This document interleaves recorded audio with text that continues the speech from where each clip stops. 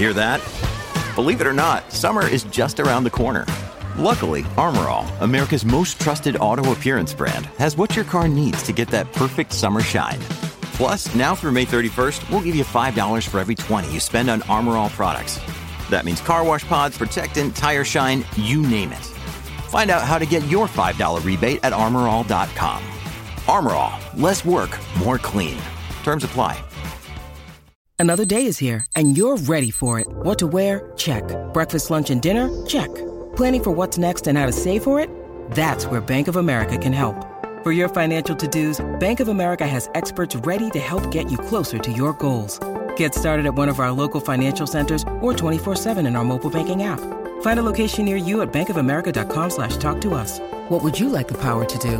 Mobile banking requires downloading the app and is only available for select devices. Message and data rates may apply. Bank of America N.A., member FDIC.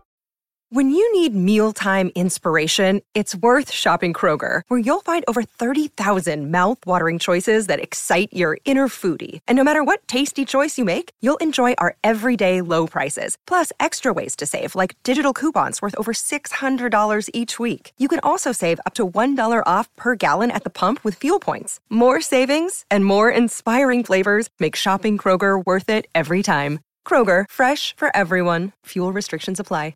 Mary redeemed a $50,000 cash prize playing Chumba Casino this year. I was only playing for fun, so winning this was a dream come true. Chumba Casino is America's #1 social casino experience. It's serious fun. With over 80 casino-style games to choose from, you too could win life-changing amounts of cash. Be like Mary. Log on to ChumbaCasino.com and give them a whirl. That's ChumbaCasino.com. No purchase necessary. Void or prohibited by law. 18 plus. Terms and conditions apply. See website for details. The voice in the preceding commercial was not the actual voice of a winner.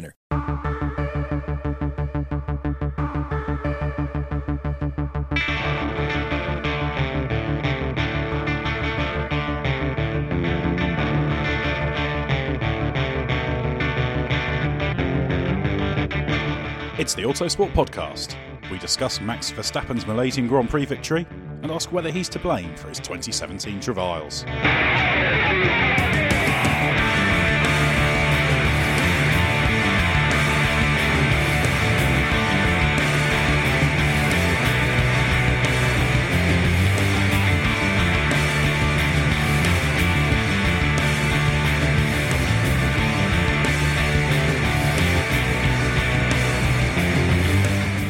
Max Verstappen finally took his first Formula One victory of 2017 and the second of his career in the Malaysian Grand Prix. I'm your host, Ed Straw, and joining me to look at Verstappen's victory and the implications, as well as all the other incidents and accidents that occurred during the Malaysian Grand Prix, I've got two very well-informed guests. First up, we have Glenn Freeman.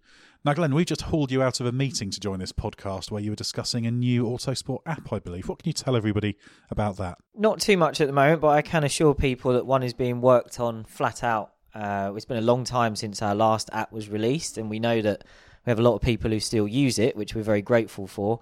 So we think it's long overdue that we should do a new one, and our development team is flat out on that at the moment. I can't give you a time frame, but I'm hoping it's a relatively short time frame. And yeah, as you say, that's taken up a lot of my time at the moment, but more than happy to join you on this podcast to talk about a Grand Prix as well. Also joining me is Stuart Codling. Now, for you, Codders, it's more about what you've not been doing than what you have actually been doing. I hear you cried off some athletic activity, and as you can tell from my build, I don't approve of people crying off athletic activity. I deny all knowledge of crying off. Actually, yeah, I cried off.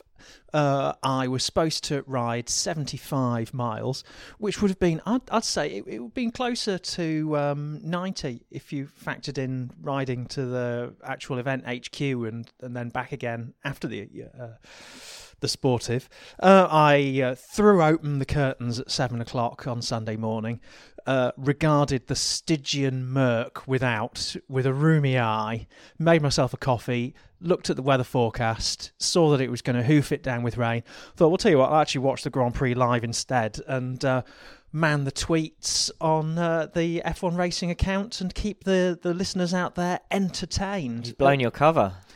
Well, I'm but one of the tweetists. I did have to hand over briefly during the Grand Prix when the cat made a militant attempt to occupy my lap and I'd put the computer aside. But apart from that, all went smoothly. Well, of course, if you've got multiple people on that account, people will never tell when it's your not at all distinctive style turning up on the F1 Racing Twitter. I have no idea what you mean.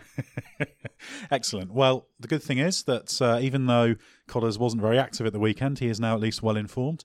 I did peel a sweet potato yesterday. I have to tell you this. Is this unusual? Is this a world first? People have been doing that for a long time. Well, as you know, I have 7 years in the catering industry, but never have I come across a sweet potato shaped like this. I even tweeted about it from my personal account because older listeners based in the UK might remember the BBC's That's Life programme that used to be on Sunday nights. With a talking dog that could say the word Jersey and sausages. All that sort of thing. And of course, you'll remember the amusingly shaped vegetables. And I saw this tweet. as I opened this packet of sweet potatoes and grasped the contents within, out popped a sweet potato that was a spitting image of the Baron Harkonnen from the film Dune. They're going to send many, many people searching the internet for that particular one. Having defeated that particular Is that going to make the cut? I don't know whether that... Well, he made the cut, so it's only fair that should make the cut. So Max Verstappen, he's finally won. This was a season that was meant to be all about Red Bull getting in the title fight. It's been a pretty disastrous year by many measures for Verstappen. That's only his second podium, 7 DNFs out of 15, including the Malaysia win. So what do we make of this? Is this Verstappen gaining some redemption after a bad season, or is it just something that was due and he deserved? Oh, he definitely deserves it. I was at the weekend running the Autosport Live race commentary during the Grand Prix, and it dawned on me at one point when we were about halfway in and Max had the race thoroughly under control by that point that, you know, he doesn't always get that far into a Grand Prix, and he certainly had a lot of races that he hasn't finished. And I was almost loath to mention that he was probably hoping for once that the car would hold together on him, because I didn't want to jinx it for him. It was a fantastic performance, but I think for all the other races where he retired from promising positions, this would have been the most painful, because this was a dominant position. This was a win that once he pulled away from Lewis Hamilton did look in the bag. Hamilton didn't have an answer. There was no one else behind the struggling Mercedes who could offer a genuine threat.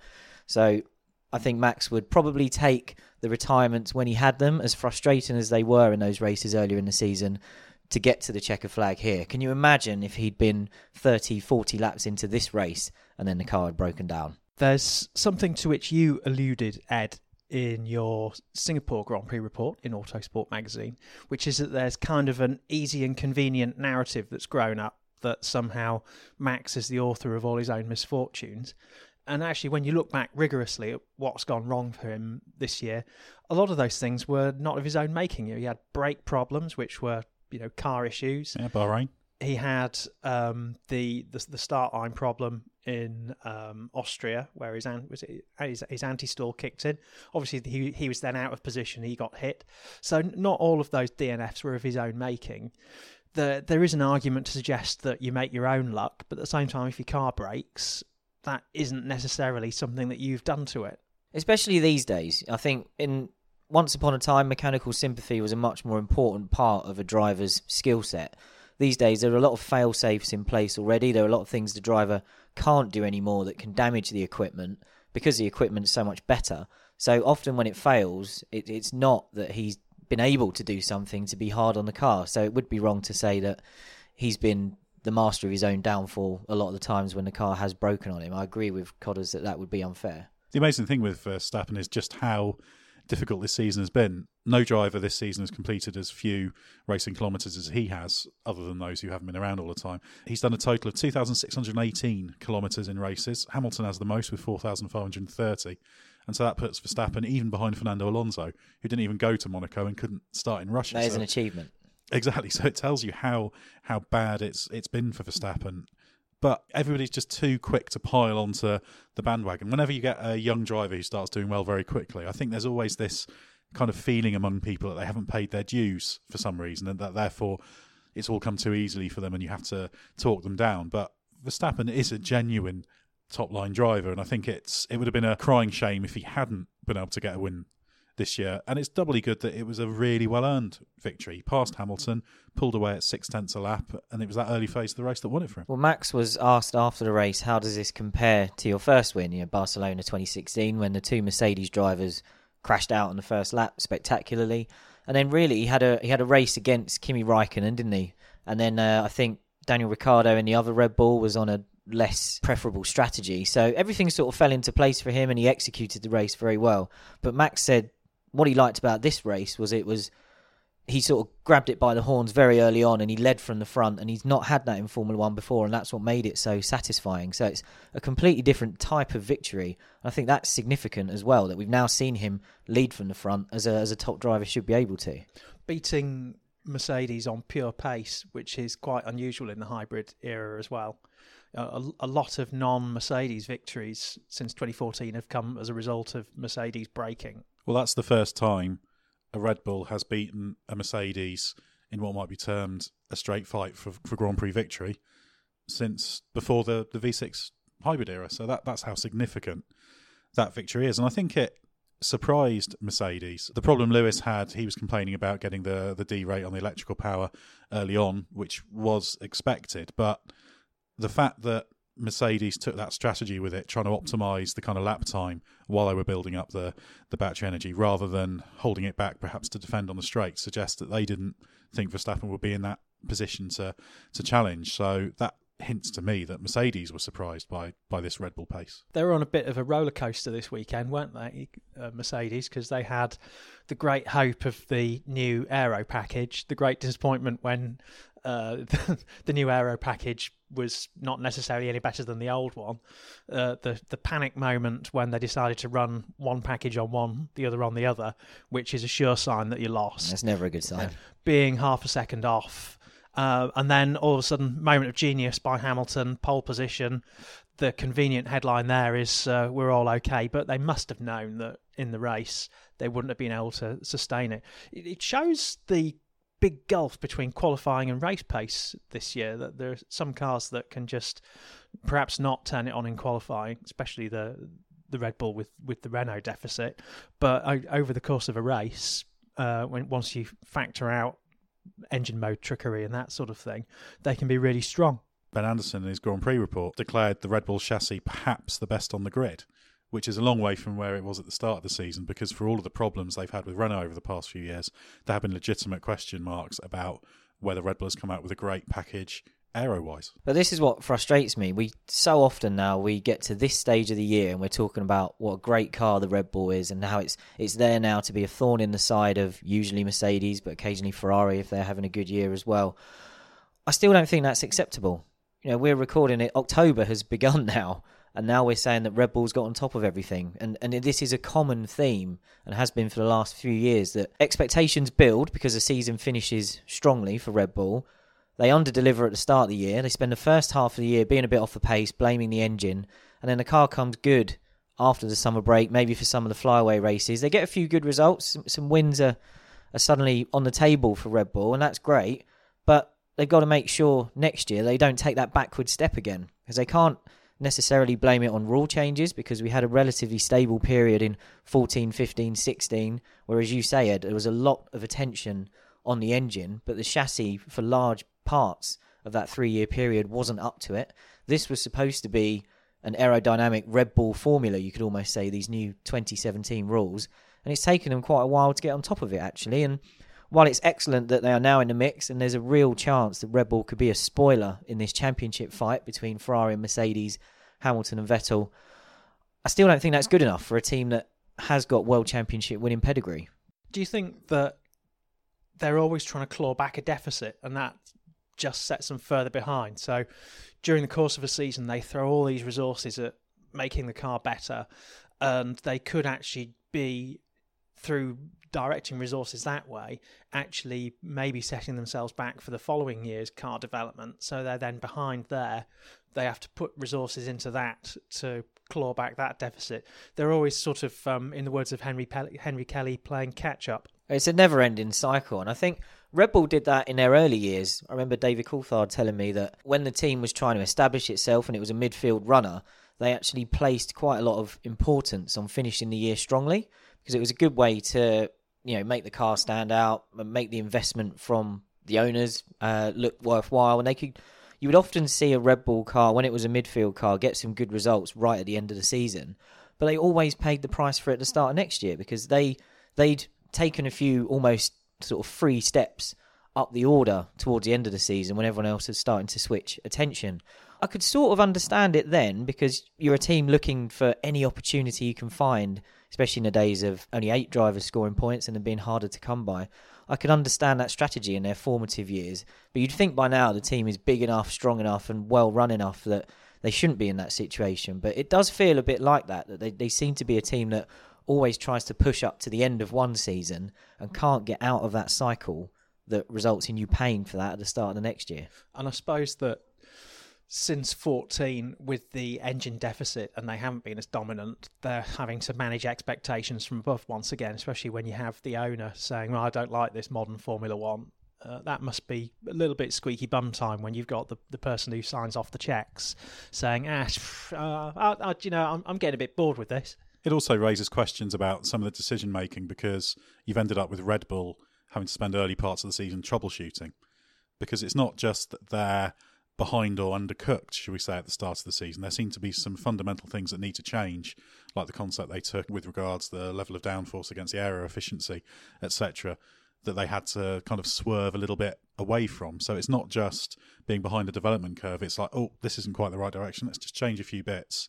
And you kind of think, well, if that mistake hadn't been made, where would Red Bull be now?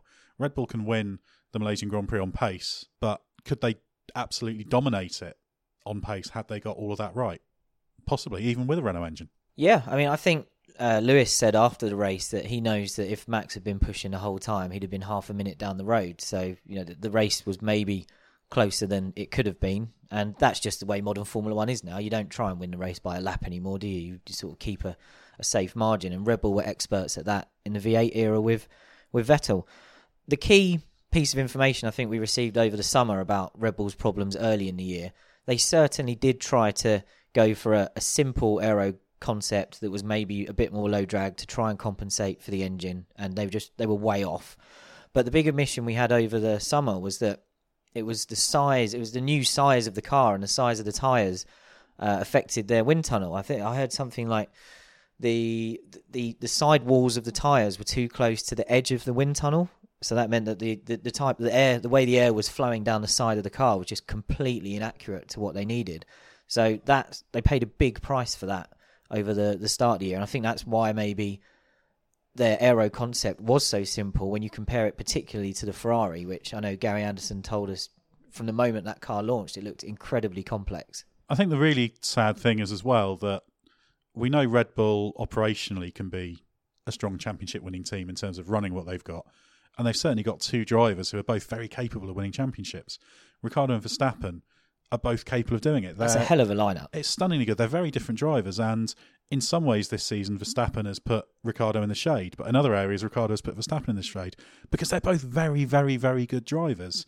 And it would be absolutely phenomenal to have those two up there in the title fight. You could argue strongly in fact, Red Bull is the team that's got the biggest chance of having 2 genuine title contenders in 2018, let's say, if there's this fantasy world where Mercedes, Ferrari and Red Bull are all, give or take, the same level of performance. Well, I wrote this over the winter last year when we were all expecting Red Bull to take that big step and be the team again. We were shaping up to have a fantastic rivalry, because after the years of Nico Rosberg and Lewis Hamilton, and it all got a bit nasty, and Mercedes had to do what they could to try and manage that in public at least. We had 2 dynamic, exciting, very talented drivers who were getting on at the time, and I believe still are.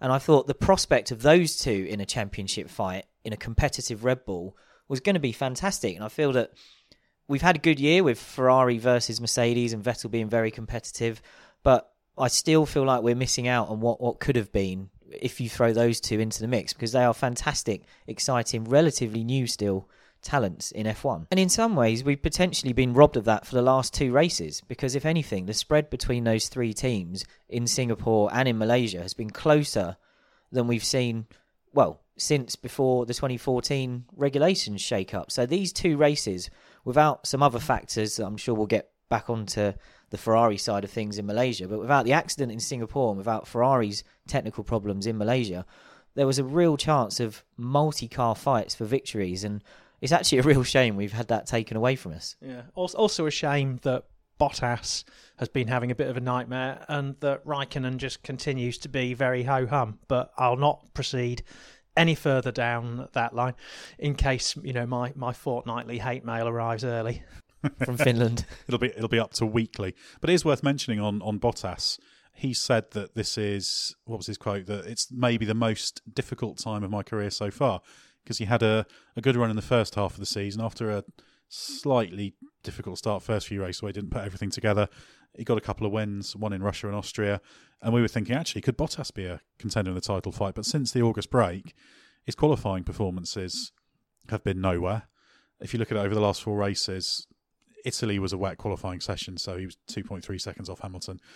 Kind of ignore that one, he's clearly behind. But if you look in the last 3 other sessions, ignoring that one, Belgium 0.541 off, Singapore 0.684 off, Malaysia 0.682 off. That's off teammate Hamilton. That's too big a gap. I actually think we can look back to just before the summer break and the second half of that race in Hungary. Because do you remember then Hamilton had to let Bottas back through, and it was very good of him to do that. But remember how much ground Bottas had lost when Hamilton was chasing the Ferraris. Once he released him, Bottas couldn't keep up. So that was almost a precursor to what we've seen since the summer break, that Hamilton does appear to be in a different league to Bottas at the moment. And it's such a shame because Bottas made that step up to Mercedes. Like you say, Ed, he had a short time frame to get his head around everything for the start of the year. So there were a few maybe difficulties to begin with, but they looked really settled. And maybe when the car was in its, what you could call its first difficult phase, he was dealing with it really well in comparison to Hamilton, and the gap was very close. Lewis appears to just keep going from strength to strength and finding new levels of performance, even when the car's not at its best, as Codder's referenced with the qualifying lap in Malaysia, which was phenomenal. And Bottas just seems completely lost now. And for this to come just off the back of him signing the 1-year contract extension, it's such a shame. I'm glad he's got that year in the bag already, because there will be some severe doubts now. Mercedes, I think, are willing him to turn it around, but if the solution was easy, they'd have found it by now. Yes, it's clear there's a fundamental problem there, and Hamilton is just making him look very ordinary. I suppose the best way of looking at it, that it's not that Bottas is doing a conspicuously poor job, he's just seemingly very ordinary, and Hamilton just seems to be able to find something that isn't necessarily there, which must be doubly dispiriting for Bottas when his teammate can just sort of pull something out of his sleeve. The bottom line is you have to be at or near the top of your game if you're in a top Grand Prix team, or you'll be exposed. And I think that's probably what we're seeing from Bottas. Like you say, he's not driving disastrously badly, but he's just a little bit below where he should be, and that translates into this huge chasm of performance. So he knows what he needs to do, and you'll hope that he will get to the bottom of what he's struggling with and try and string together some slightly more compelling performances in the next 5 races. Yeah, I mean, the one thing I would add is that it's no secret that this Mercedes is a difficult car. So it's not that Lewis is blowing everyone away and Bottas is finishing 5th. Lewis is having to achieve the maximum, absolute maximum of himself to get results out of this car, and Bottas is maybe just struggling to do that. So it's slightly different, but it's still, those numbers you read out, Ed, there's no hiding behind those. Hamilton's certainly driving absolutely superbly at the moment. There's no question about that.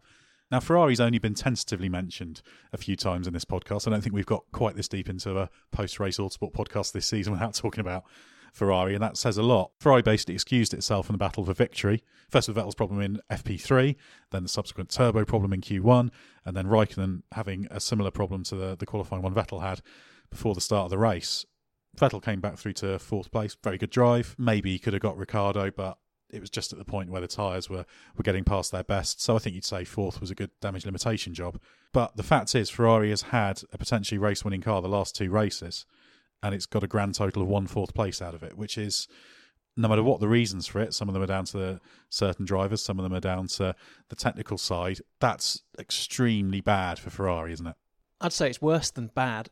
They've had 2 consecutive races where they've been able to convert race-winning pace into a very, very small haul of points, whether that be colliding with each other and Verstappen at the start line in Singapore, to what was it here? It was some sort of airbox component that was leaking air or something like that. Just one. It's a case of, I was about to say a 50p part, but it's carbon fibre, so it would be considerably more expensive than that. But it's an inconsequential component that has failed on both cars and caused them to just basically drop what should have been a 1-2. I think the pain of Singapore and Malaysia, they're both very painful, particularly coming back to back as they did in the calendar. But Singapore was a race they were always banking on getting a big haul of points. So for that to go away, that hurt. The reason Malaysia will hurt so much is this is maybe one that wasn't expected to be a gimme and was shaping up and looks like it could have been. I think we're probably all in agreement that while Verstappen did a fantastic job to win the race that was presented in front of him, I'm not sure he could have done that if Vettel had had a smooth weekend. So Ferrari are going, well, we certainly, there was a big red ring around the Singapore Grand Prix in the Maranello calendar. That is one of our races. We are banking on that one. For Sepang to have suddenly appeared to be one of those races and for that to go begging as well, that's incredibly painful. And you're just running out of chances now if you're Ferrari to close that gap that Mercedes, through these difficult weekends, are somehow managing to expand. And perhaps that's just a case of Mercedes being that little bit sharper now in terms of maximising every weekend and fighting for a championship because of the recent experience the team's had. I know we've all placed doubts on Mercedes' ability to maybe race a rival for a championship because all the championships they've won have been between their two drivers and nobody else. But I think this year we are seeing that in a driver in Hamilton and maybe operationally in the team as well, Mercedes are making sure they get the job done and they're playing the cards they are dealt every time. And Ferrari at the moment are giving them quite a few decent cards to play that they wouldn't have expected to have. But it's strange, isn't it? Because we all thought the real question would be whether Ferrari could maintain the development rate through the season. And they have. But what they haven't been able to do is minimise these errors and these technical problems that have absolutely not quite destroyed, but Vettel's chance of winning the championship are now very slender. He's 34 points behind Hamilton with 125 to play for. If Singapore and Malaysia had gone right, he'd be maybe you could be talking 20 points to the good, which would completely transform what's going to happen. Now I think Vettel, to be sure of winning the championship, would have to win every race for the rest of the season, which isn't going to happen. So they just let it slip away from them.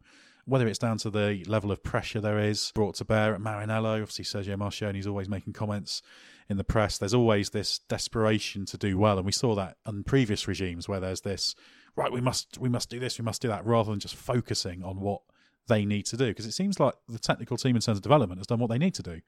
But is the pressure telling on Vettel a little bit? Is that what led to the misjudgment at the start of Singapore? You can't fault him for the problems in Malaysia. Well, certainly not those before the checkered flag. But you have to ask, is that part of the thing that's creating these errors, a condition where people are more worried about being blamed for things and not making errors than worrying about just doing what they need to do? The culture of an organisation does touch every aspect of its operations. Ferrari does seem to be an organisation that's constantly under some form of stress. Calmness breeds good practice, doesn't it? You need people to be calm and focused on what they're doing without pressures brought to bear from the top. Well, Codders, you interviewed Ross Brawn earlier this year, I think, for F1 Racing, and Ross has always been really good on the culture he encountered at Ferrari and almost had to eradicate at Ferrari. And I think he's hinted in the past that he believes some of that culture has seeped back in since he left. And I think that's the really good point that Ed's raising there, is that maybe just the pressure is telling at Maranello again. And whereas during that dominant Michael Schumacher era, you had people like Ross, you had people like Jean Todt who prevented that seeping out onto what you might call the shop floor. Maybe that has come back. And yeah, I've talked about Marchionne on this podcast before, and I can't believe that the way he acts and the way he talks is good for business inside the factory. And I'm sure that plays a part. And while we're on the topic of Vettel, we should talk about what happened at Turn 5 between him and Lance Stroll on the slowing down lap. Vettel versus Stroll, discuss. It was very interesting. Never have I seen a Formula One car so quickly converted into a replica of Del Boy Trotter's Reliant Regal. I still can't quite believe it really happened. It seems so bonkers, and I'm quite impressed. And I think you said this to me this morning, Ed. Quite impressive how much damage it did to the Ferrari when the Williams sort of got away unscathed. And you said when they cut to Vettel's three-wheeled machine, you were sort of thinking, well, where's the car he's hit? Yeah. I thought, what went on there? Well, my first thought was Vettel going slowly and has Stroll just piled into the back of him and launched himself somewhere? Because it looked like that kind of impact. Obviously, that was nothing of the sort did happen, but it was concerning. So the stewards didn't apportion blame for that. They said neither driver was wholly or predominantly to blame for the incident. Everybody happy with that? Relatively, yeah. Because to begin with, I initially very much blamed Vettel for it, because the only onboard that was instantly available was the onboard from Vettel, where you see him drive past and then turn left, and you think, well, we've all had some wiseacre try and do that to us on a gyratory system, and we've had to lift off to avoid a shunt. So maybe that just happened. But then there is another replay where you see both cars kind of turning into one another with an absence of malice. It's just carelessness. I suppose what we probably should be considering is that it was the end of a race. Both of them will have lost several kilos in body weight of fluids. Mentally, I would imagine they were pretty much spent. So you can understand if both of them kind of had their eye off the ball, wrong sport, but weren't really concentrating that much on the task in hand. It is an accident. It's the definition. And if you're Vettel, I think you should be more careful when you're trying to race for a championship. You're trying to protect car components. As we are talking, there has been no verdict yet from Ferrari on if that gearbox can race again, and if it can't, he's got to take a penalty there, so he could pay a bigger price for that move. It'd be amazing if he gets away without needing a gearbox change there. Yeah, they've told our guys as we record this on Monday, the gearbox is going back to Maranello. There might be a verdict Monday night or Tuesday. So by the time a lot of people are listening to this podcast, we might have an answer. But yeah, it looks pretty obvious given the damage that was done. But also, if you're Vettel, you've been a racing driver for a very long time, and in every category, people always drive offline on the slowdown lap to pick up rubber just to help make sure you're still over the weight limit.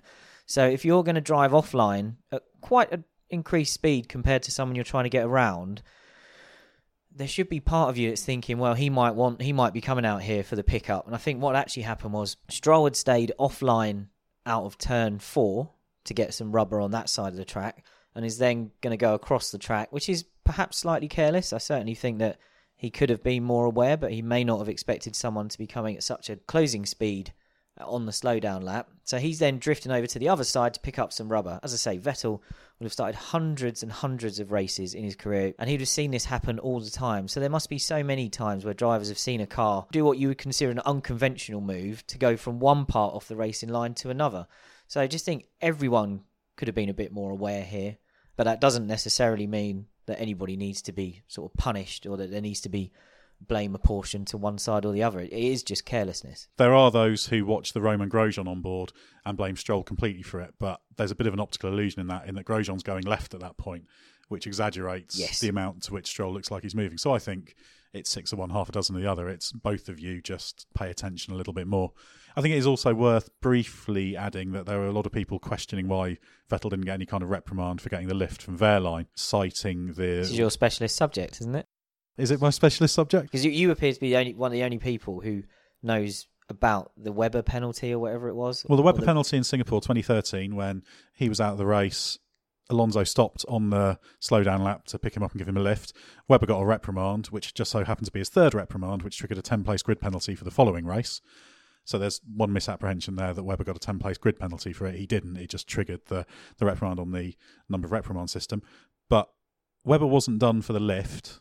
He was done for re-entering the track without permission because the marshals told him not to. Because he was actually off the track, whereas Vettel never left. Never left the track. Yeah, so it was a slightly different situation there. So that was what Webber was done for. Ed said this wasn't his specialist subject. But now you can see why I said it was. This is not only entirely fascinating. I say it merits its place very much. It is the crown jewel of this podcast, and it must make the final cut. The trouble is, when you know so much about so many things, you just get caught out by how knowledgeable you are sometimes on things. But really, the exposition is marvellous. It was almost like watching the pilot episode of a new TV drama where every piece of new information has to be crammed in as tightly as possible. Anyway, so we're happy with Vettel and Stroll, no action. Another thing we saw in Malaysia was a Grand Prix debut for Pierre Gasly in the Toro Rosso. We did a podcast last week about why this has happened and a little bit about Pierre Gasly's rise to Formula One. Did a good job, didn't he? He did a great job. I was in that podcast last week where we talked about it, and we were trying to set some goals for him, which I'm sure he didn't care what we think. I think there's only one person whose goals you have to achieve as a Red Bull Junior. But I did say that, I think you agreed with me, Ed, if he could get into Q2 and be somewhere near Sainz, that would be an achievement. I said at the time that if Sainz then goes on to Q3 and Gasly doesn't make the cut, that's still a good job. In fact, he ended up very close to Sainz in qualifying And that I think was the key indicator, because the race was always going to be difficult. The way Formula One races are very complex now. The machinery is complex. He had the problem that everybody has seemingly on their debut, where losing a lot of time with things like blue flags.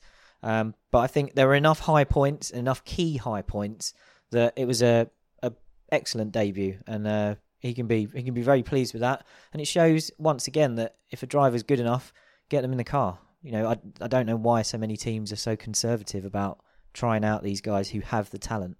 Considering they are all spending so much money on young driver programs nowadays, you'd expect to see more of this. But we only get it because Red Bull has a second team to put these guys in. Sainz is a great example of someone who is incredibly talented and should move up the grid. But Red Bull is almost overstocked with top talent at the moment, so it's had nowhere to put him. And the Renault deal that moves Sainz there next year on a loan move actually does everybody a favour, because it keeps him happy, gives him an opportunity with a manufacturer, and it's actually created a bit of space for Red Bull, because it was all getting a bit cramped there. And certainly it was impressive from Gasly to do a decent job, because he was in a bit of discomfort because the seat wasn't quite right. He also said in an interview that he didn't have any water. Well, he did have water, but apparently it was when he was pressing the water feed button, it was just spraying water in his general direction rather than into his mouth. So, and that's when I developed a drinking problem. Excellent airplane reference. So that's not an easy race to make your debut in. Doubly so if you're a bit uncomfortable. Trebly so if you're struggling a bit for water, hydration, or at least water in the wrong place, as it were. So I think it's good for Gasly, and I agree completely. It's good they've put him in. They're not going to learn anything new about Daniel Kvyat in that race. So put Gasly in, see how he gets on, and certainly he'll have done absolutely nothing to weaken his chance of being a full-time Toro Rosso driver next season. I think actually in that situation, that's probably all he could do, was drive himself out of a 2018 seat. Because if he delivers, then they go, right, well, we've had you on the scheme for this long. We've given you this opportunity because we think you're good enough. Thank you for proving us right. The more surprising outcome would have been if they've put him in the car and it's gone really badly, and then they go, well, who do we put in the seat now? If we're assuming that Kvyat does come back next season to maybe be his teammate and his benchmark. So there'll be sighs of relief all round, I think. The Gasly camp will be happy with how it went. I think Red Bull will be pleased that, right, this guy, if we need him and if we've got the space for him, which it looks like they have, he's ready. Well, for those of you who want to hear a little bit more about Pierre Gasly, I'd urge you to check out How Pierre Gasly Got His F1 Race Charts, released last week on this very podcast. Now, we did see some other incidents and collisions in this race, all of them before the checkered flag, unlike the one we've so far discussed. We had a little bit more fun from Radio Alonso. Everyone's favourite station. It's a great comedy station, isn't it? It is good. That's his main job in races now. What an idiot. Hulkenberg is right, he said after a scrape with Kevin Magnussen. I have to say, Kevin Magnussen is making himself quite a few enemies with his on-track conduct. What do we make of that incident and him in general? Is that becoming just a thing, though? It just seems to have been a convenient narrative that everyone's latched onto this Magnussen is a menace theme, and then every time he does something that might possibly confirm that impression, it is duly confirmed, and they ignore any evidence to the contrary. So it's classic kind of cognitive dissonance. It's a bit like what happened to Verstappen, actually, when he started racing at the front and was maybe a bit rough with some people, and all the other drivers at the front didn't really like it and were trying to put him in his place. And I think Magnussen is definitely on the aggressive side, and you know that he's going to be exposed more often because he's in a frantic midfield pack where the competitive nature between the various teams changes from weekend to weekend. So sometimes the Haas is a good car, sometimes it's a bad car. So you're always going to be racing slightly different people in more frantic situations than maybe what you see at the front. What I liked about this, Magnussen was a bit rough and maybe crossed the line, but Alonso had his moan on the radio, but he also did something about it. So he got back involved with Magnussen and said, right, I'm the big dog here. I'm going to run you off the road. And then it becomes a sort of 50-50. So they both got their elbows out. They both took a swing at each other and we move on. And what's bothered me with the other drivers that Codders was referencing there, who it has become fashionable to moan about Magnussen, that's all they do. It's like, oh, he ran me off the road. It's like, well, go and run him off the road and give him some of his own medicine. Be a man about it. It was actually quite a good bit of racing, wasn't it? It was, yeah. I have no problem with that. Yeah. Nobody hit anyone like really hard. There was no real damage done. Nobody There was no wheel banging that forced one car up in the air. Nobody was sent through the grass at high speed. It was just Alonso came across a driver who didn't want to cede ground, and it's quite difficult to not cede ground to Fernando Alonso if he's in that kind of mood. So yeah, I was entertained by it, and let's have more of that. Let's have less of the complaining and less of the make sure you report this on the radio because then we can send it to Charlie, which there was a bit of that in this race, and it really bothered me. And yeah, the whole point of the way the racing is being governed now is to allow more of this to happen. So let's have it. It's very tedious. That's become a big thing. And we also had almost the reverse where Ocon complained about what happened at the second corner of the race when he got sandwiched between Massa and Perez, which he decided to blame Perez for, which, in fairness, it wasn't Perez's fault. It wasn't Massa's fault. It wasn't really Ocon's fault. It was just 3 cars going into a space where... Talking of things that are fashionable, the Force India drivers blaming each other for collisions. And he blamed Stroll as well. He didn't say Massa on the radio. He said it was Stroll. So that's another sort of convenient whipping the wrong driver. But it's interesting that then Ocon was told, yeah, we could have done with that as a report. Basically, that really bothered me. Basically, tell us later, don't moan about your teammate over the radio. And it does make you wonder how much impact the radio chatter must be having. I can't imagine it's a great deal. They can see stuff happening, the stewards. They're not going to be just ignoring these things going on. Well, that's what I'm puzzled by. And I think the TV commentators made the cricket reference, kind of don't ask, don't get when you want a decision. I kind of like the idea of competent stewards sitting there watching it for themselves, and I would actually want to judge it without knowing that somebody's whining or somebody's had to lodge a formal complaint. We've got an ex-driver in there, we've got very experienced people who are used to making these decisions during races or even after races. Let them look at all the screens and the information for themselves and decide if something needs to be investigated. Yeah, if I was a cricket umpire and I have a load of people charging at me going, yeah, LBW, I'd just be inclined to not give it just to spite them. We also saw the Ocon-Sainz contact. What do you make of that? Well, the big question I had before we started recording this was, has there been any onboard footage from Sainz's car? The external camera doesn't really show where Sainz was in relation to Ocon, so it's quite hard to judge. But then you watch it from Ocon's roll hoop, and you think, well, he's giving Sainz a lot of room there. So I think we certainly can't blame Ocon for this, because he could have, I believe, he could have taken the corner tighter and still left enough room for a Formula One car. So I'd like to know what was going on in Sainz's cockpit. I think he claimed after the race that he felt he was pinched or squeezed or needed more room. How much room did he want? Exactly. From where Ocon was on the track, how much more do you need to get around that corner? It's not the first slightly random incident that Sainz has had this year. For what a great driver he is, there certainly seems to be literally a blind spot at the moment in some of these wheel-to-wheel confrontations. So there was a strange one. It was very weird, and it was very, very amusing to hear Franz Tost afterwards say that it was 100% Ocon's fault rather. If I'd been watching that race in a pub, I'd have proceeded directly to the bar to order a pint of whatever he was drinking, because that is the most ludicrous suggestion. A pint of Red Bull?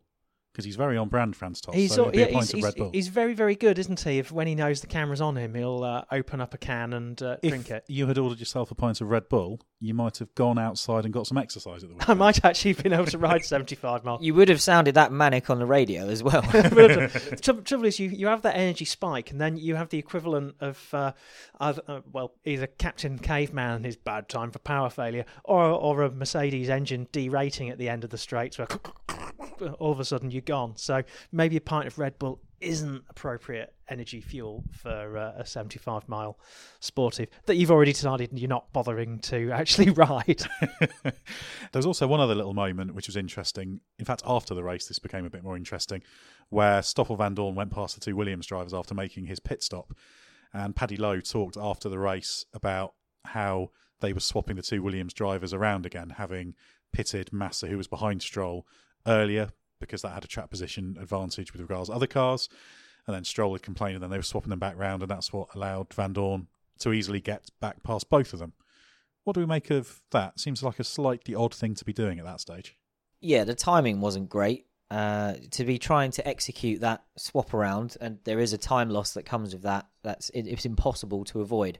To be doing that while a car you are racing, and I think the Williamses were behind Vandoorne before the pit stop sequence, but there was certainly an opportunity, having pitted before him, to jump him during the stops. So he's coming out the pit lane, and the Williams drivers are trying to swap positions at that moment, and then it all gets a bit messy in the first corner. But that whole scenario, and Vandoorne being able to scamper off up the road afterwards, seems to have been caused by Williams needing to get Stroll back ahead of Massa. Now, we all heard Stroll have a little moan on the radio when they were side by side, I think, the lap before. So Williams obviously felt the need to act quite quickly. I admire the honesty from Williams. I don't think they necessarily needed to come out and tell us exactly what was happening there. It wasn't that obvious from the TV camera. So I never want to give teams a reason not to tell us as much about their races as they can, and that was good. But this one does seem like they've exposed themselves for making a bit of a blunder, even if it's just in the timing. If you want to swap the cars around, great, but to do it at that moment seems very inopportune. It was quite a weird one because Massa had been behind and quite a way behind Stroll before they pitted, and Massa pitted first and in effect undercut him. Were they responding to someone else like Hulkenberg or someone like that? It's a fairly powerful undercut as well in that race. So it was a decision made by the team to pit the second driver because that would maximise the overall. Off what was going on behind you strategically. Yeah, exactly. To me, it said something about a team that's focusing on the wrong things. If you want to sort it out later, do that. But we all know about what the situation behind Stroll being in that team is. I generally haven't had a problem with that. I think all credit to him for making the most of his opportunity. Actually, I think Stroll's been performing pretty well.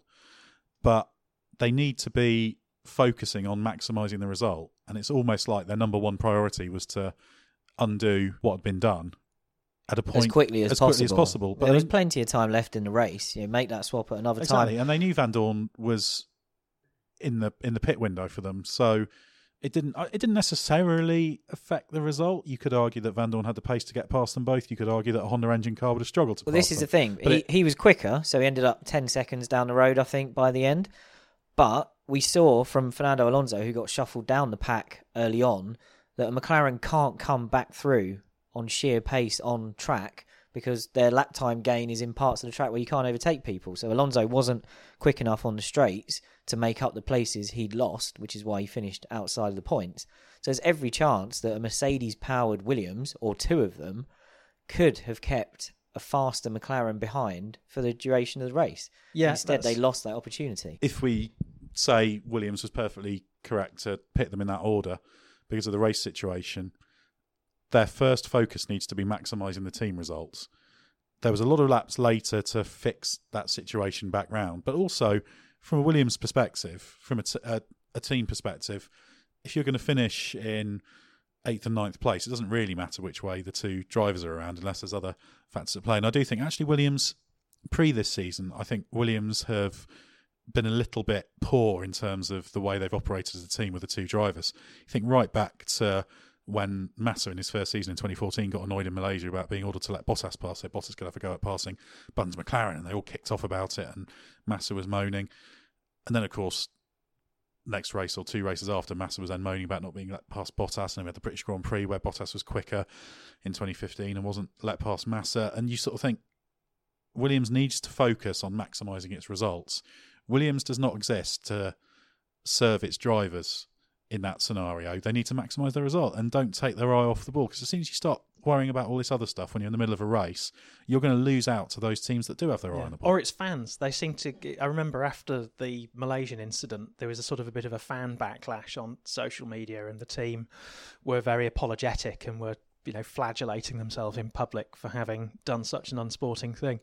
And if you want to win races, you don't spend a nanosecond of your time worrying what people are saying about you on Twitter. You've probably got some not massively well-paid PR person in charge of social media whose task is to do that while you're doing the job of winning a race.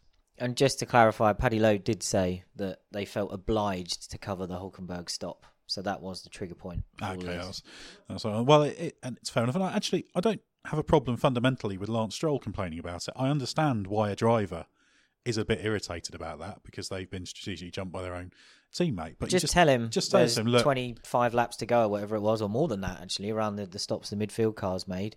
There's plenty of time. We'll sort this out. Right now we're racing someone else. You quite often hear that on the radio, don't you? You hear, right now our focus is this, or we've got to worry about this car that may be in our pit window. You hear those sort of things on the radio, and Williams should be able to say that sort of thing to Stroll. He should be there as a professional racing driver. Patrick Head would certainly have disabused him of any notions of complaining, wouldn't he? Codders, what do you think Patrick Head might have said over the radio? Listen, you overprivileged Canadian, I suggest you drive faster. I wonder if he ever said that to Jacques Villeneuve. Almost certainly, every day. He did say, Jacques Villeneuve made very heavy weather of the 1997 World Championship. Still won it, though. Yeah, just about. Anyhow, great job by Vandoorne, though. Let's not overlook that. Qualified 7th, finished 7th, maximum possible result for both scenarios, really. And he nearly got jumped by the two Williams. Would have probably been jumped by them had they not been after you, Clauding.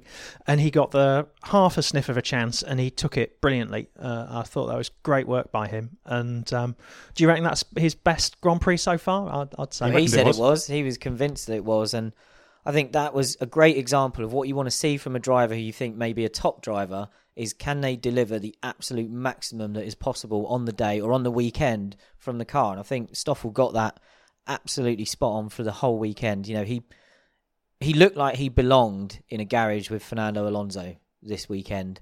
And really, with the junior career that he'd had, there was an expectation that he could be that good. And now what you want to see is that he can keep doing it. This has to be the launching pad, even in a not very good McLaren that looks a bit like an Arrows. It has to be now a launching pad for the rest of this season so that when the car is hopefully more competitive with a slightly better French engine in it next year, he can be there with Alonso. Whether they're the third best car, fourth best car, wherever they are, he needs to be constantly a thorn in Alonso's side, keep Alonso honest. And performances like that suggest that he's got it in him. So now it's up to him to bring that out of himself on a regular basis.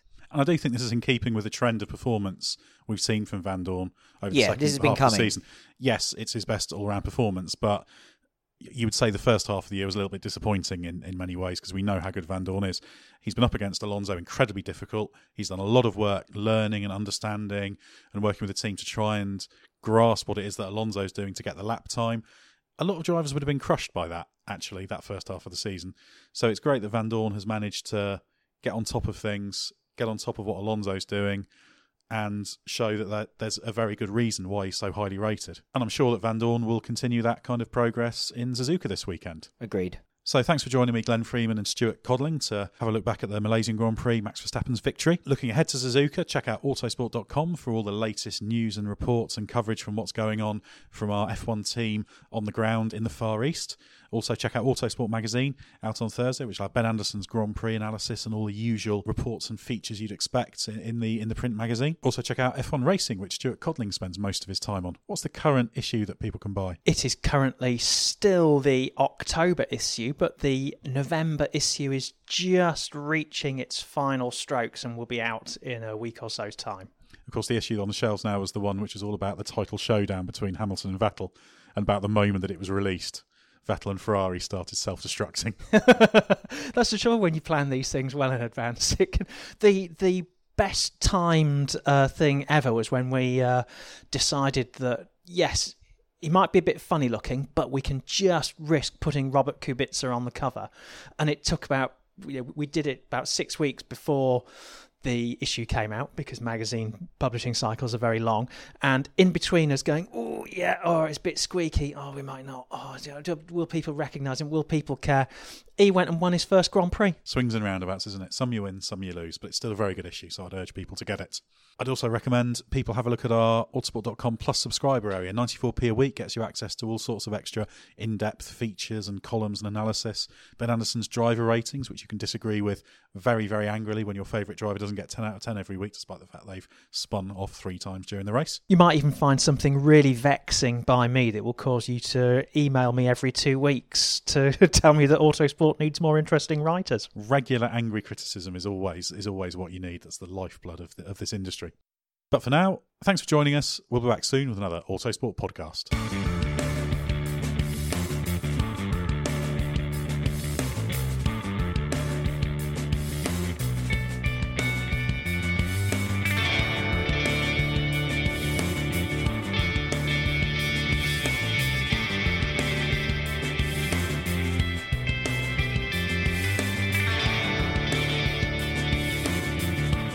Music is 6am by Trilo, written by Marcus Simmons. See soundcloud.com/Trilo Music.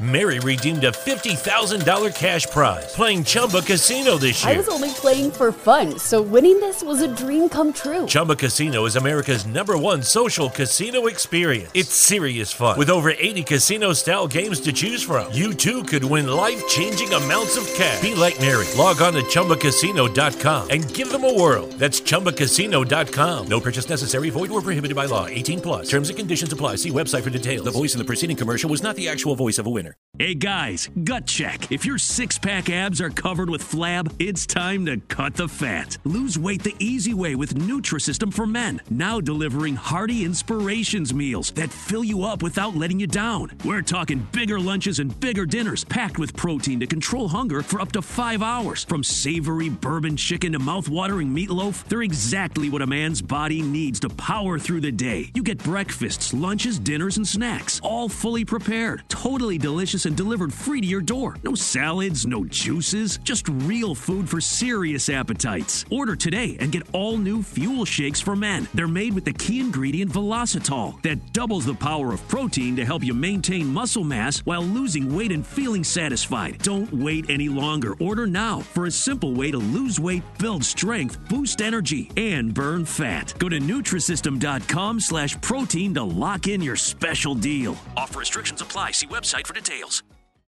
Sports Social Podcast Network. With the Lucky Land Slots, you can get lucky just about anywhere. This is your captain speaking. We've got clear runway and the weather's fine, but we're just going to circle up here a while and get lucky. No, nothing like that. It's just these cash prizes add up quick. So I suggest you sit back, keep your tray table upright, and start getting lucky.